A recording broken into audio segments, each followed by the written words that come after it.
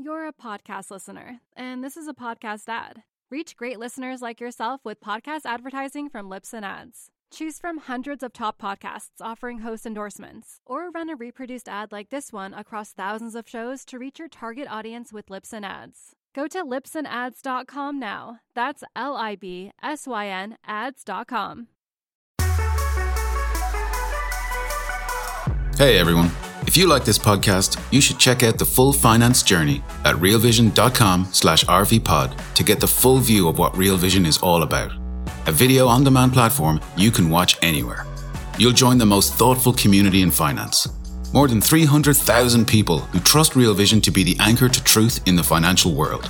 To get started, visit realvision.com/RVPod and use the promo code podcast10 to get 10% off our essential membership for your first year. Here's what's coming up on this edition of My Life in 4 Trades.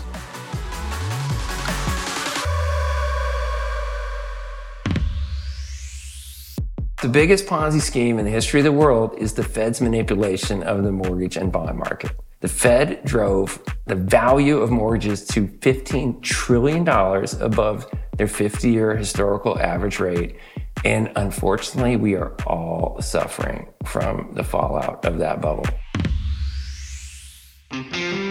Hello, everyone, and welcome to this week's edition of My Life in 4 Trades. Joining me today is Dan Morehead, the founder and CEO of Pantera Capital, an investment firm that focuses exclusively on Bitcoin, digital currencies, and companies that use blockchain technology. Dan also has over 25 years of experience managing global macro funds. Thanks so much for joining me, Dan. Hey, thanks so much, Maggie. So good to have you here. So before we jump into your 4 trades, tell us a little bit about your background. Where are you from and what was the young Dan Morehead like? Oh, I grew up in Sacramento, California, and I wanted to be a structural engineer to design bridges and buildings. My grandfather had designed the suspension part of the Bay Bridge, and I wanted to be just like him. So that's what I studied in college, but I needed to take some liberal arts to, qualify for my degree. So I took 8 econ classes as kind of my, hobby. And when I got out of college, I was still planning to go to grad school in structural engineering, but deferred that for a year or two so I could go work on Wall Street and start out as a mortgage bond trader at Goldman. First of all, amazing that your grandfather worked on that project. Before you took those econ classes, were you interested in finance and trading and investing? Is that something that came up like in discussions around the dinner table, or was this brand new to you when you started taking these courses at Princeton?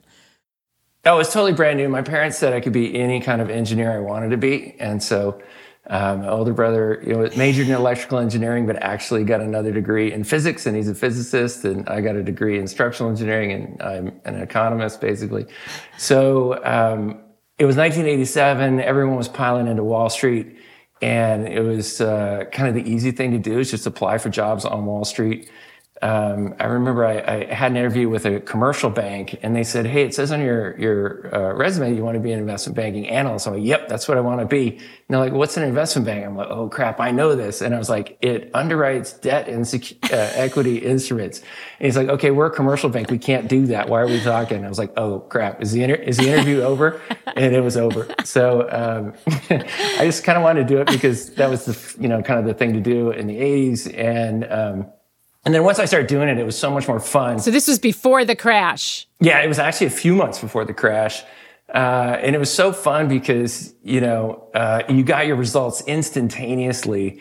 And there was just so much dynamism, which is, kind of the opposite of engineering where, you have to be very safe and everything, takes a really long time. So am I correct in understanding that you joined as their first asset-backed securities trader? So that's the part of the market that you went into? Yeah, so I started out as Goldman's first asset-backed securities trader, and I was trading, credit card loans and auto loans, which at the time seemed super sketchy, kind of like Bitcoin does today. And people thought that was really weird that you're buying people's credit card debt and all that stuff. Mm-hmm. And it was a tiny little book, and I was running it. I thought that was really cool, and it was really fun. I was on the CMO desk, collateralized mortgage obligation desk, and I remember my boss, really sweet guy, Alex Tedeschi, he would sit there on Friday afternoons and mark the book. we would mark to market only once a week, and like now everybody has like instantaneous P&L. And he would sit there and he'd get a yellow pad of paper out and a number 2 pencil and write down the name of the bond, the quantity of the bond, the price of the bond. He'd get his little HP12C out and get the value. And then he'd write the next one down. And I was like, dudes, there's this thing called a spreadsheet, and it can do this for you without having to retype everything.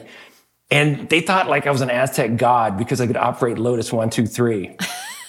Unbelievable how primitive Wall Street was. And this was 1987, Yeah. So, it was very, very, very primitive days, but fun, trading, new markets that nobody had done before.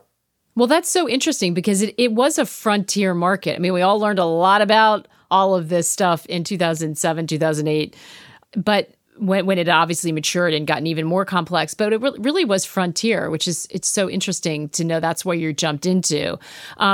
Just curious, before we get into your trades though, and it also strikes me that as writing in that book, you kind of knew what you were doing, you knew what were in those funds if you had to write them on a yellow pad, I suppose. But this is all happening and it's all go great. But there is the stock market crash. Did that impact the kind of environment? Did you, even though you weren't trading stocks, did you feel that through Goldman? What was that like? Oh, yeah. No, it was a huge event, right? Because market went down 25% one day or whatever it was. And, we were in a training class at the time. And, some senior executives, traders were supposed to come speak on different topics all throughout that day. And each one was getting yanked out in the middle of the day. And we could all feel something really grim was happening. And by like halfway through the day or something, they're like, class is dismissed. You got to just, go do something else. And then very quickly, some big things happened. I think it was Salomon Brothers that like fired their entire municipal bond department. And, just an amazing amount of carnage, and uncertainty in the markets. And that was back when, most of these Wall Street firms were private partnerships. And when underwriting really meant they underwrote the thing. And so, in Goldman's case, they bought British Petroleum and they owned it, through the crisis. And, it's just a really, really different environment than now. And the one funny story I had from my training class days is one of my bosses, he said, hey, the only thing you need to know on Wall Street is you always have to have in your drawer at your desk a fresh shirt, underwear, and socks. I'm like, why? He's like, in case you need to go on a business trip, like really quickly. And so one day he called me out of the training class and he said, I got some super important project. And he said, hey, we got to go see a savings and loan out in the middle of the country. And you got to go with me right now. And so grab your briefcase. Since I have my nice leather briefcase, like the 80s. And he said, you put your change of clothes in there and we're going. And so that's all I had in my briefcase. And I was there to just sit in the meeting and act like, I was there to do something. And all I had in it was my dirty clothes from the yesterday's flight out. And I just sat there for 2 hours and then we flew back. And I was like, Wall Street's awesome. You get paid to just go sit in meetings with like your dirty underwear in your briefcase. This is great. Let's dive into your first trade. It sounds like if you joined in about 87, you have been working for a little bit because your first trade is also one of your worst trades, and that is Japanese JGB super longs. That's Japanese government bonds in 1994. So sort of set the scene for us. Like, what are you doing in your life and your career at the time of this trade? Yeah, so I went to, I think it was 1992, they asked if I want to go move to Japan and manage interest rate risk and equity derivatives in Tokyo. And I'd never even thought about Japan in my life, but I was newly married, no kids. So I'm like, hey, this could be fun. And so I moved to Japan, I guess late 1991, and they had just come through their huge bust of the Nikkei. The Nikkei had dropped like 80%. And at the time, Japan was kind of like what China is now, like the super dynamic, crushing everything, growing super strong all the time type of an economy. And there was actually some kind of insecurity in the West about, oh man, maybe, Japan's going to take over the world. And, how are we ever going to compete with Japan? Because they always had growth of 6 or 8%. And so Japan actually had overnight rates at 6%, which to anybody that started in the markets in the last 20 years can't even imagine because they invented ZIRP, zero interest rate policy, and they've had zero rates since then. But they had rates at 6%, and the economy really looked like it was going into a recession. They just had the Nikkei fall like 80% or something like that because they had priced everything to such ludicrous levels. There's a story at the time, which I think was actually true, is the amount of land of the Imperial Palace in Tokyo would be worth all of the state of California. Like everything had got to such crazy valuations that, there was going to be just a huge impact from the market imploding. And so I got there and it took a little while, but I kind of looked at it and I was like, hey, looks like you guys don't have, and so they said they were going to have a Japanese recession, which meant sub 3% growth, positive, but sub 3. And I'm like, I don't know, man, it looks like you're going to have a Western recession. Like this thing looks pretty grim. And overnight rates were 6%. I'm just like, this has got to be one of the best trades of all time, right? Rates have to start coming down. And so did a bunch of trades in Japanese rates for a while, but then about, a year or two later, 1994, I think it was, found these things called super longs. The normal JGB is a 10-year bond, and everyone was totally used to JGBs means a 10-year bond. But somehow over the years, they'd issued some 20-year bonds that just kind of literally got forgotten. It was so weird. And so my partners and I started buying them up because they were like ludicrously cheap to these 10-year bonds. And then they were maybe 4 or 5 years old. So within 4 or 5 years, they would become 10 years and then, would kind of reset to this new, much lower rate regime. And like all good trades, we did a bit and then we did some more. And then we, really convinced ourselves how smart we were. And we piled in and ultimately ended up, owning probably too big a fraction of all of those. Did it seem risky to you, or you're like, this is so obvious, like this is a layup? Yeah, so I think the moral of the story is it didn't seem risky because I didn't really have a full picture of what was going on, and probably didn't think through all the ways things could have changed over time. I had strong conviction that I would be right. And, we were in a secular bull market, which is a really important point kind of for the markets as a whole. There is no working age person who's traded in a rising rate environment because rates were rallying 6 years into the rally. When I got to Wall Street, they've been rallying for 42 years. And honestly, I think that's the thing everyone's trying to get their head around right now, that nobody is used to, including the chair of the Federal Reserve, rising rates, and really can get a sense of where we're going. But so the super long thing is kind of a very small version of that. We got long a ton of them. But the fun bit about what happens, we put on a bunch of this trade and, I was really convicted on it. I thought it was great. And then I went on vacation. And another example of how much the world's changed. My wife, Deb, and I went to Spain, to Extremadura, and, did some Paradores and stuff like that. You could literally go off the grid. Like, we just went on vacation. Like, there were no cell phones. There's no internet. No. Like, we just say, hey, man, I'll see you in 2 weeks. And I went on vacation and, I was going to pop back through the London office when it was over. And I had a great time. Great. Highly recommend Spain's fantastic. But when I got to the London office, like somebody was like, hey man, your boss really needs to see you. And I'm like, oh, cool.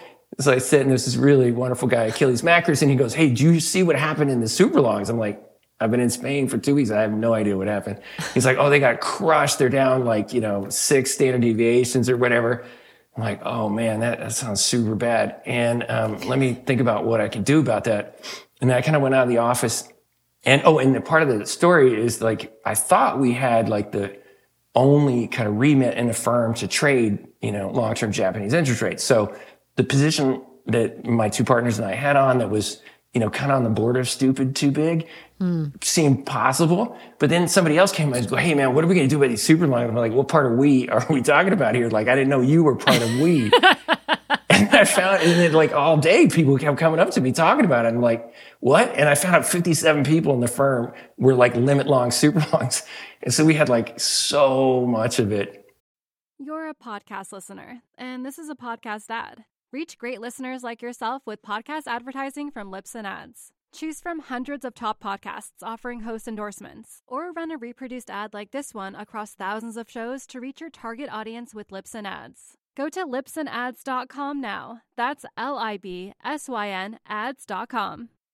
So how did that happen? Was it groupthink, or did they see you smart guys doing it and think, I'm going to get in on that too and look good? Well, yeah, I think that's the way it works. It's like, anybody sees a parade, they want to get in front of it, right? Like, so if something's working and it's going great, they all want to kind of copy what's happening. And I think that's part of kind of the lesson, is that we had no clue that, so many people were, copying the trade, and that, as a firm, we were just like way crazy, too long this stuff. So do you keep your job through this? No, this one I was at Bankers Trust. Okay. And the fun bit about it, is that, and think of life lessons, is that when I heard this, I was in London. I was like, oh man, this is super serious. I gotta really address this. And, JGBs, and this is back in the day when things had certain trading times, which was awesome. They only traded from 10 to 4 or whatever. And so I'm like, I gotta get back, to New York, into my real office, before the Japanese Open. And so I gotta go faster than time. I have to take the Concorde and get there before I took off, right? Because in the old days, you could hop on a Concorde at like 4 p.m. and get there at 2 p.m. I'm like, man, this is so serious. I got to get on the Concorde. So I raced out the airport, got on the Concorde, and I made it. I was sitting there at my desk in New York, totally ready, right, before the market opened. And what I do, I just stared at it for 6 more months and got completely destroyed. So you recognize this is wrong, you are failing. You recognize there's all this other things going on, like the overexposure of the firm, other people in the trade you didn't know about. What made you not try to limit your loss at that point? Why stay in it? Because this comes up all the time. Why stay in a losing trade? Yeah, that's a great question. And part of it's the logical fallacy that it's already moved 6 standard deviations. What are the odds it goes any further? It could happen. And, it often does. And then, one of the life lessons, and you have to learn this the very slow and hard way, is, sometimes you have to live to fight another day, and instead of just saying, hey, I'm just going to stick with this, until ultimately maybe you get fired or your investors fire you or whatever. Sometimes it is better just cut some losses. And the punchline is probably, cut them sooner and, make sure you're there when you want to, come back and keep fighting.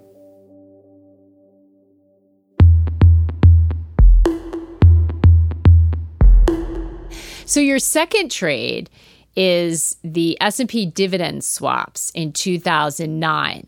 So you've got a decade more of experience, but this is not long after the great financial crisis. So what's the environment like now?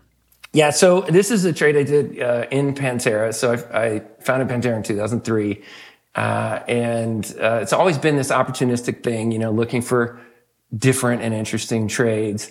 And I guess actually when I dated this for the prep material, I should have said it's 2007 to 2009. Oh, right. So kind of got us into the financial crisis. But in 2007 or 2008, I came to the conclusion that the dividend part of the S&P 500 would perform very well.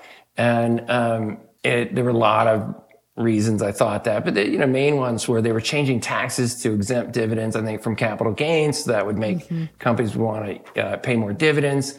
Companies had incredible amounts of cash balances, and I generally thought dividends would outperform.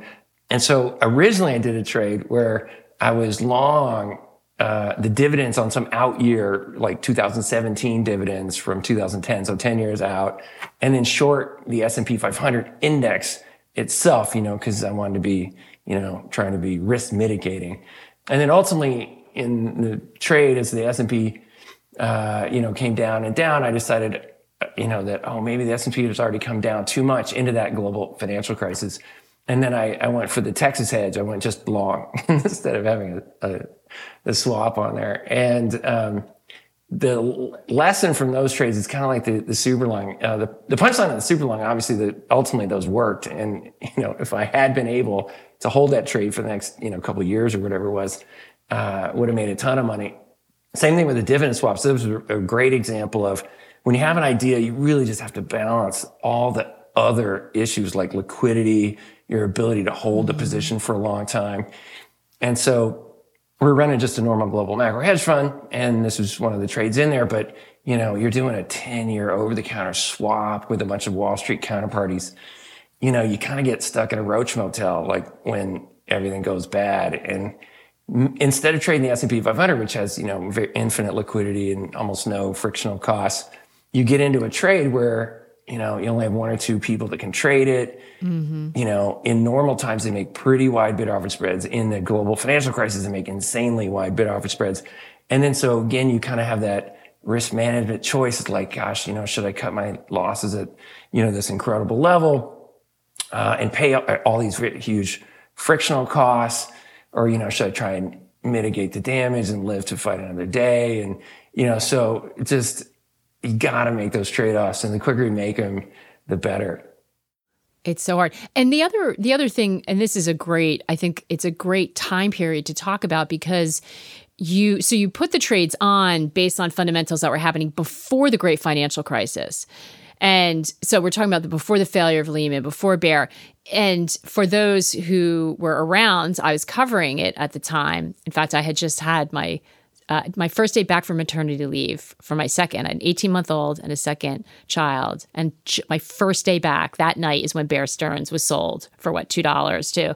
And I just couldn't believe, so my phone was blowing up. And that next day, that first day back, I was on a trading floor trying to report this stuff, but it had never happened. It was the impossible, right? It was unthinkable that Lehman could go, that Bear could go, that everybody was at risk of teetering.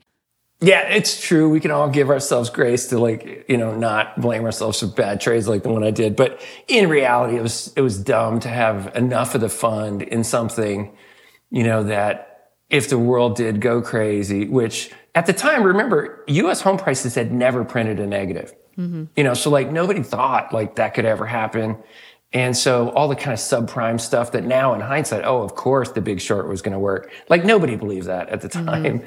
But the lesson for the viewers today is, definitely think about liquidity, funding risks, things like that, 10 years on an OTC swap is a long time, and a lot of weird things can happen, and it could get really expensive, to get out of. And I think that's so important, because both of your worst trades were actually right on the story, but there were other factors involved, including sizing your risk and the time horizon. Counterparty risk is something that we really understood in a different way during the financial crisis. People were getting blindsided by, when those big firms went under, people had exposure, or the counterparty risk exposure, that people didn't even know what they were exposed to or who they were. That was just massive. That took so long to unwind, if I remember correctly. Yeah, no, it's true. And that changed kind of the economics of things. Firms would require you to post what could be thought of as extortionate margin or force you out at their own prices, right? And so that's essentially what happened is they were like, hey, you could either, basically you get, choice of which way you want to die. And so, really, really tough, battling something that illiquid. Oh, and one of the previous thoughts on the Japanese thing is I wrote in our investor letter recently about why I love trading, cryptocurrencies is, they're actually changing the world. They're actually moving. And for 35 years, I traded dollar yen. And at the time, dollar yen was 128.39, which was exactly the price it was the day I walked onto Wall Street. And it had spent 80% of those 35 years between 20 points either side of 120. What? It's so ridiculous that I'm sitting there for 35 years trying to see where dollar yen's going to go when it actually didn't go anywhere. And that's why I think blockchain's more fun, because, it is actually changing the world.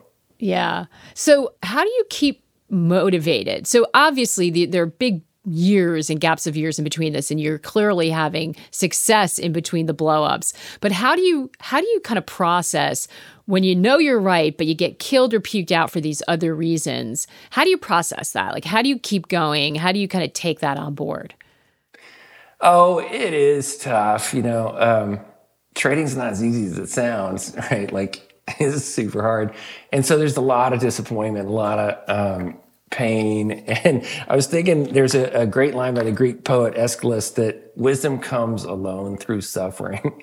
And kind of one of the only ways you can learn is the hard way, unfortunately. And some of these morals that I'm trying to share with your viewers today, I'm still kind of learning, right? Like they're not totally learned. But unfortunately, trading has a lot of ups and downs. And the only advice I would have is trying to be intellectually honest with yourself, that to try and figure out, why things worked. And sometimes it's luck, right? Like, you thought something was going to happen, something totally different happened, and you still made money. And so really investigate your profits and your losses and try and really learn something from each thing that, either goes right or goes wrong. Well, we're going to talk next about a trade that did work. That's one of your best. This is trade 3, and it's Tesla in 2013. So we know everybody's in Tesla now. Everyone's talking about Tesla now, but this is 2013. So, set the scene for us around this trade. What piqued your interest in Tesla? How did this get on your radar? Oh, I had a dinner with a guy named Mark Tarpenning, who's one of the founders of Tesla. He's a lovely guy, and he spent, part of the dinner telling me how he's building an electric car and battery company. I'm like, so sweet. I'm so glad you're trying to do that. But I'm like, that'll never work. And the funny thing is, I was rocking a Gen 2 Prius as my daily driver for like 7 years then. And when he said he was going to build an electric car, I was like, hey, I hope that happens for the world. But like, I really didn't think it would happen. And a cool stat, which my partner Ron Glantz had told me at the time, who was a Tiger partner of mine and an II All-American auto analyst, it was that no car company had gone public since Ford Motor Company. I mean, that's pretty brutal, right? There's all these super cool ideas like John DeLorean's car and the Di Tommaso Pantera. All these super cool cars. Yeah, they all went broke. Everyone. Yeah, a graveyard. It was a graveyard. Every single one. We saw during the financial crisis, too, because as you alluded to, the government had to step in and backstop the car companies because everybody, because of their financing arm and their counterparty risk to Wall Street, I mean, the whole system was cratering. And we all learned how hard it is to run a profitable car company. Oh, it's so brutal. Yeah, tough business. Especially a new one. And even when DeLorean was trying it and when Di Tommaso was trying it with the Pantera and stuff like that, there were almost no rules back then. And now, I was trying to import a Land Rover from England after I came back from the UK. Oh my God, the rules are extortionate. Like, you literally can't operate a car in America that doesn't say objects in mirror are closer than they appear. And you have to have crash testing, bumper airbags. It's almost impossible to build a car. And so everybody, was telling me why that was a totally stupid idea that Tesla would work. And were they trying to get you to fundraise with you? Were they trying to get you to invest? Yeah, so they had just gone public, and I think they were trading at $1 billion market cap, which these days is ironic. Like, everybody wants to stay private till they're, $100 billion or whatever. Mm-hmm. So they were a public company, and I had kind of kept in touch with Mark and was excited about his project, but again, wasn't really thinking about it. And then they did announce the look of the Model S and some of the specs. And I was like, oh my God, that's gorgeous. And the specs are off the chart, like, how it performs. Mm-hmm. And so I ordered one of the first ones. And I'm not even sure if I bought the stock until after I got the car. But as soon as I got the car, I was like, this thing is just going to totally destroy everybody. And then the funny bit about the early part of the revolution is, it was hard operating an electric vehicle in 2012, right? Like, there were no places to charge it, none of that. No charging. That was the other thing, that even for people who said that there were all these, remember they got like the best performance in Car and Driver, Motor Trends or something, like unheard of, gave it like the highest rating they've ever gained anything. But even after that, people were like, okay, looks great, performs well, but how are you going to run it? There are no charging stations. That was the other barrier. No, it's really, really hard, right? And so you'd have to kind of get a spreadsheet out to plan a road trip, right? You'd have to think, where can I charge and how can I get there? And I calculated what speed I'd have to travel to not run out of battery, and to get to where I was going. And my wife's pretty indulgent of these kind of passionate, crazy experiments. And so as soon as we got, I was like, we got to go we were going to go to LA for something. I was like, we got to take the Tesla. And she's like, I don't know. I'm like, no, there's a supercharger halfway to LA in this place on I-5 called Harris Ranch. And so we got it dialed, right? So we're driving down there. It's all great. The car's almost completely dead, but I'm like, it's no problem. We got this supercharger, right? And so we drive up to this, and it's a huge, kind of restaurant, hotel complex and a tiny little gas station there. And I'm driving around, and I don't see anything. And finally I go in and ask the gas station guy, I'm like, hey, where's the charger? And he's like, oh yeah, it's that little cord there. And there's this one cord that was the one supercharger, and it was plugged into somebody's Tesla Roadster. And I'm like, oh man, I didn't think of that. The one supercharger had somebody using it, and the guy was gone. And so I was like, oh man, this is terrible. So I got a business card and wrote on the back of it, I'm like, hey, could you mind giving me a call when you're done with the supercharger, Dan, and put it on his windshield wiper. And like 45 minutes later, some nice guy named Tom or something calls, and he said, hey, I'm about done, come on over. So I was like, oh man, that's great. And so I get there and I charge up, and we barely make it to LA, and it's a great road trip. And then so we're on the way back. And I pull into the same spot, and the same dude was there. Yeah, you guys are on this.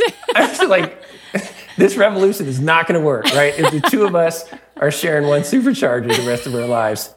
And so the early days was really hard. And I was like, I'm not sure if this is going to work. But the punchline obviously is it's, so revolutionary. And I've driven it for 10 years. I've had 100,000 miles, and I've bought windshield wipers and tires. And so I think the thing could go another like 20 years or whatever. Like nothing, it's just electric motors, right? Like, so I think it's still superior to almost every car that's out there right now. So when did you buy the stock?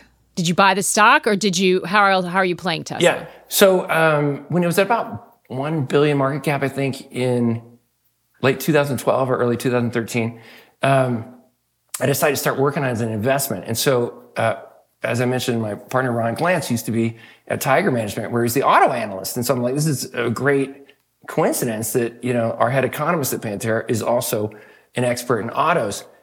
And he wrote me like a 20-page paper on what is the dumbest idea ever. He was like, it's just you fanboys that love Tesla stock, and he's the one that told me that every car company's gone bankrupt, and just 100 reasons on why it was a dumb idea. But I'm like, dude, it's just a great car, and, it performs better, and, all this stuff. And so we argued about it for a long time, and almost everything I've ever done, I've done, kind of in, concert with him, or but I finally just said, this thing is awesome. I got to do it.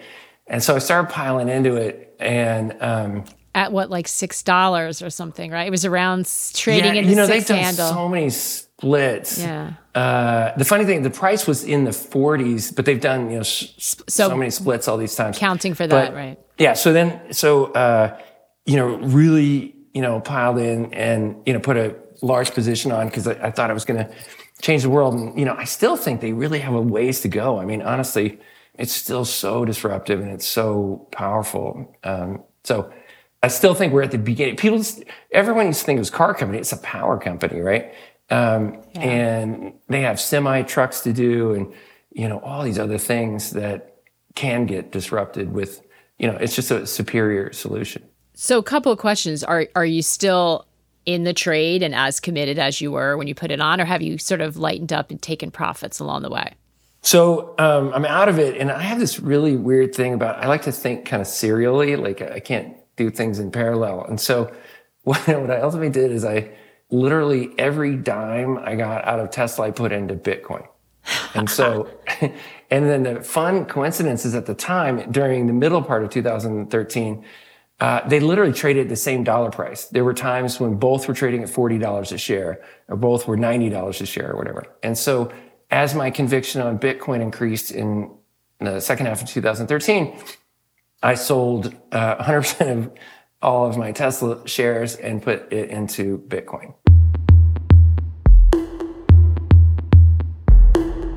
So you get out of that trade, you go into Bitcoin, which is your fourth trade. also in 2013. First of all, what is happening in 2013 that you have two of what you consider your best trades?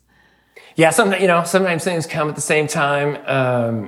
It's just a coinkydink. But the one last little Tesla Bitcoin thing I want to share is we put a graph in our investor letter a couple of months ago of the market cap ratio between these two incredible disruptors.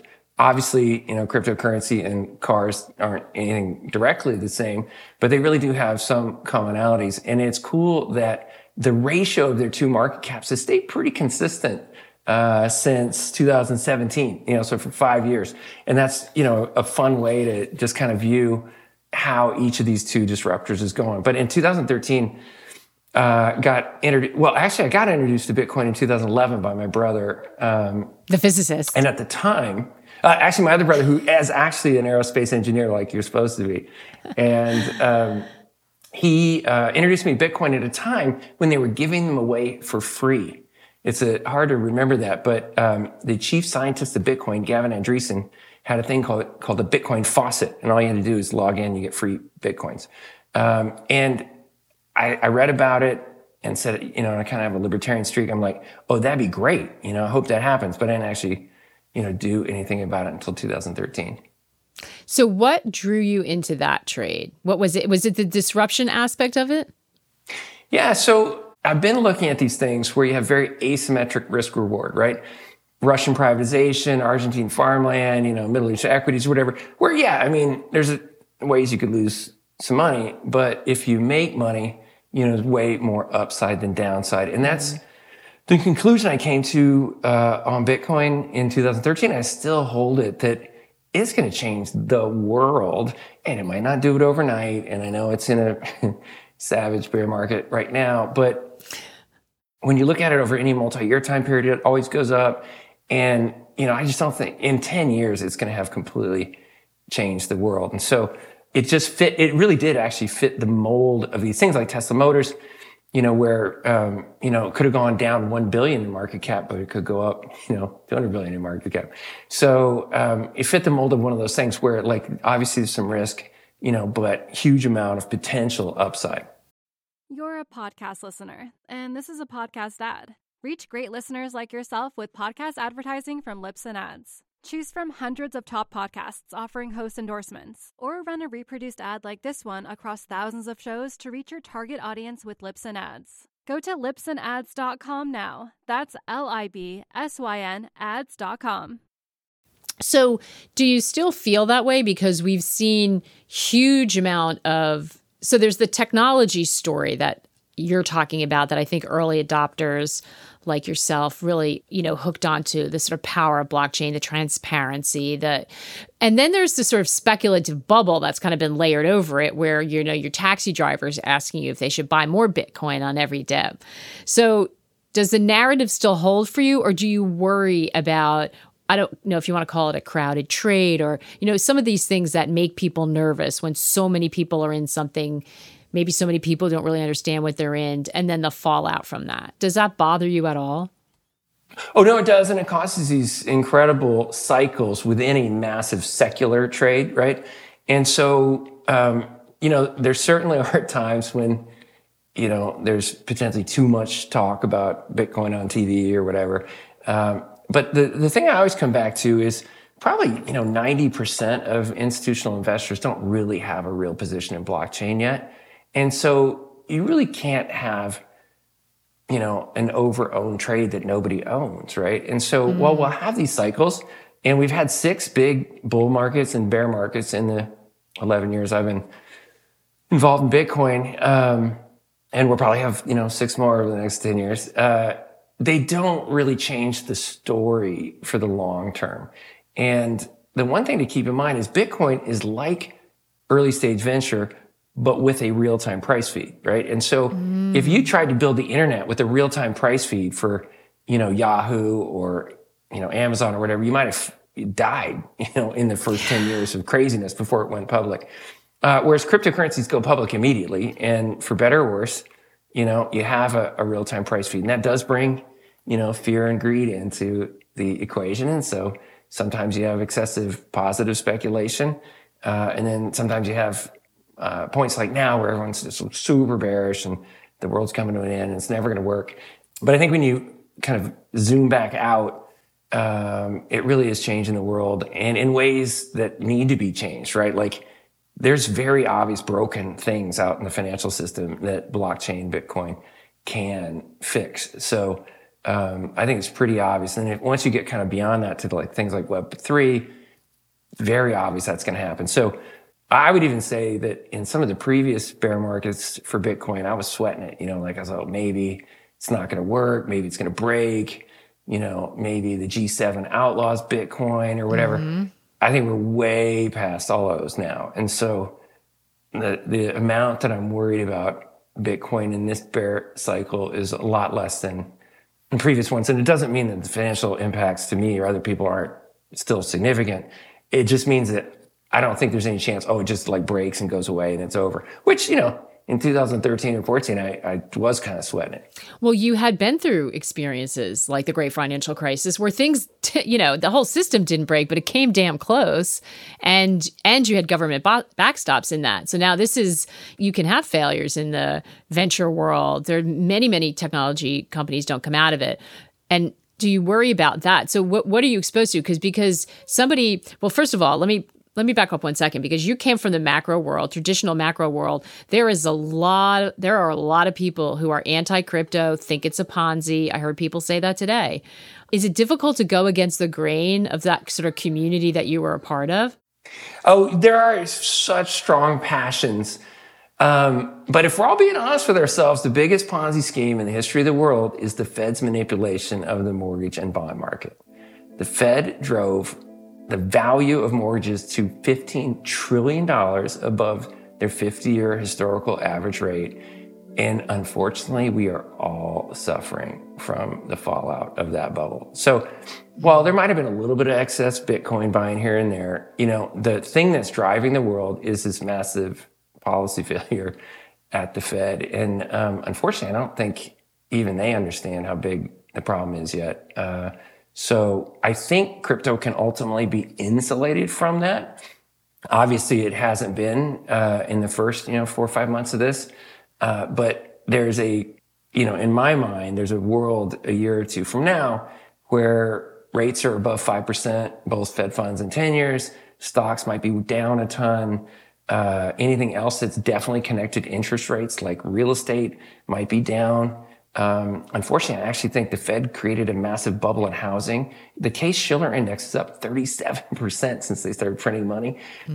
I think they got to make that thing go negative, to stop all this inflation. So I can see a world where all that stuff still struggles, where crypto is doing really well. And, Lord knows it's not happening today. So I'm not saying it has to happen immediately, but that's my main construct is even with all the crazy destruction happening because of the Fed's policies, you could see a world where things like gold or soft commodities or digital gold, Bitcoin, things like that can trade on their own merits. And I think you're going to see big institutions, when they're looking to allocate capital, say, hey, I don't want to invest in bonds. I don't think I can put more in stocks. Hey, what about blockchain? And so blockchain will ultimately be see a lot of inflows. So if we hearken back to your worst trades, in both of them, the common denominator was that you had a narrative that you thought to be true, but didn't have the discipline to get out. What makes this one different? Like if you believe that narrative, but the financial conditions can turn on you in a way that you get swamped.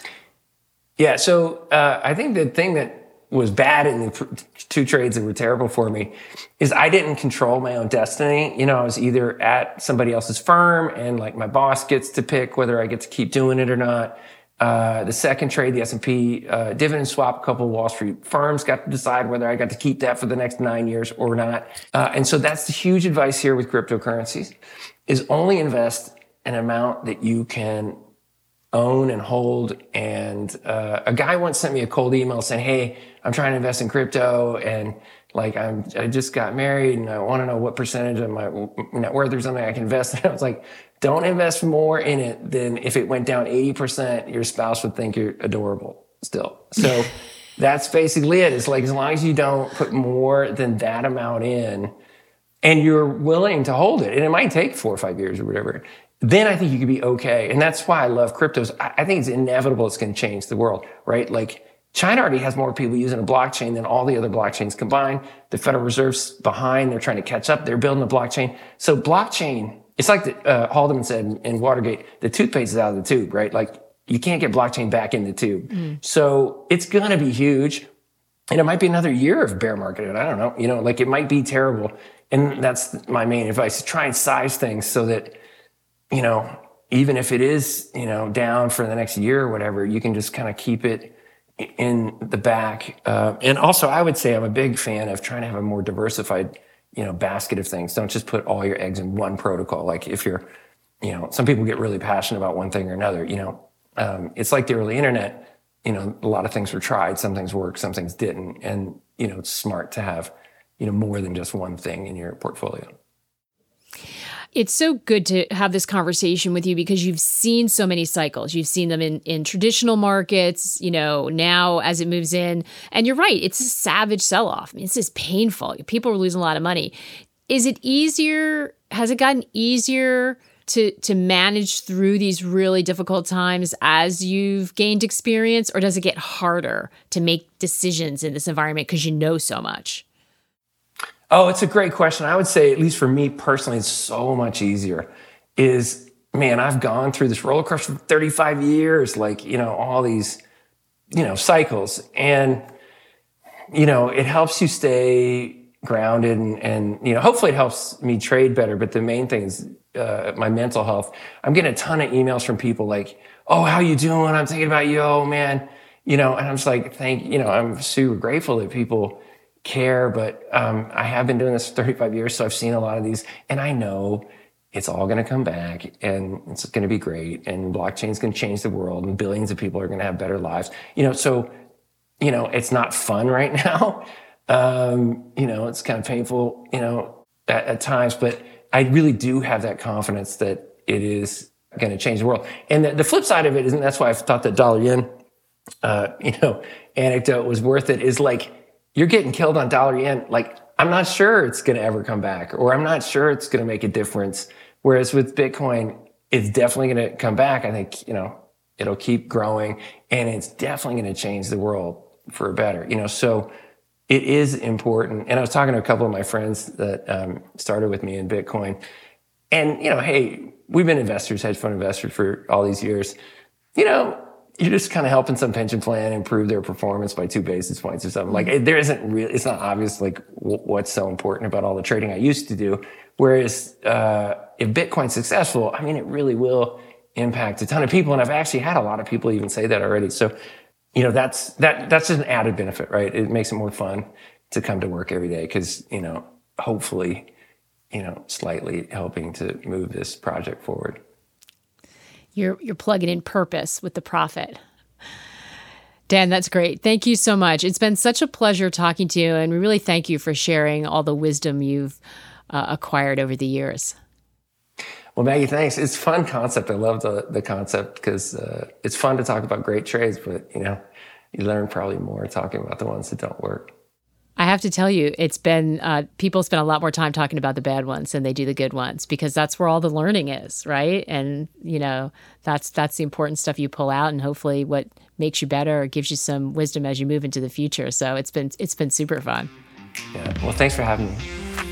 All right, that's a wrap on this week's edition of My Life in 4 Trades. For more on the series, visit realvision.com/My Life in 4 Trades. Make sure to use the numeral 4. This podcast is a production of Real Vision. Our executive producer is Lisa Desai. Our producers are Frank Fowler and Michelle Ribeiro. Our sound engineer is Levi Mercurio. Our production assistant is Ranjani Venkatakrishnan. And this show is hosted by me, Maggie Lake. You're a podcast listener, and this is a podcast ad. Reach great listeners like yourself with podcast advertising from Libsyn Ads. Choose from hundreds of top podcasts offering host endorsements, or run a reproduced ad like this one across thousands of shows to reach your target audience with Libsyn Ads. Go to libsynads.com now. That's LIBSYN ads.com.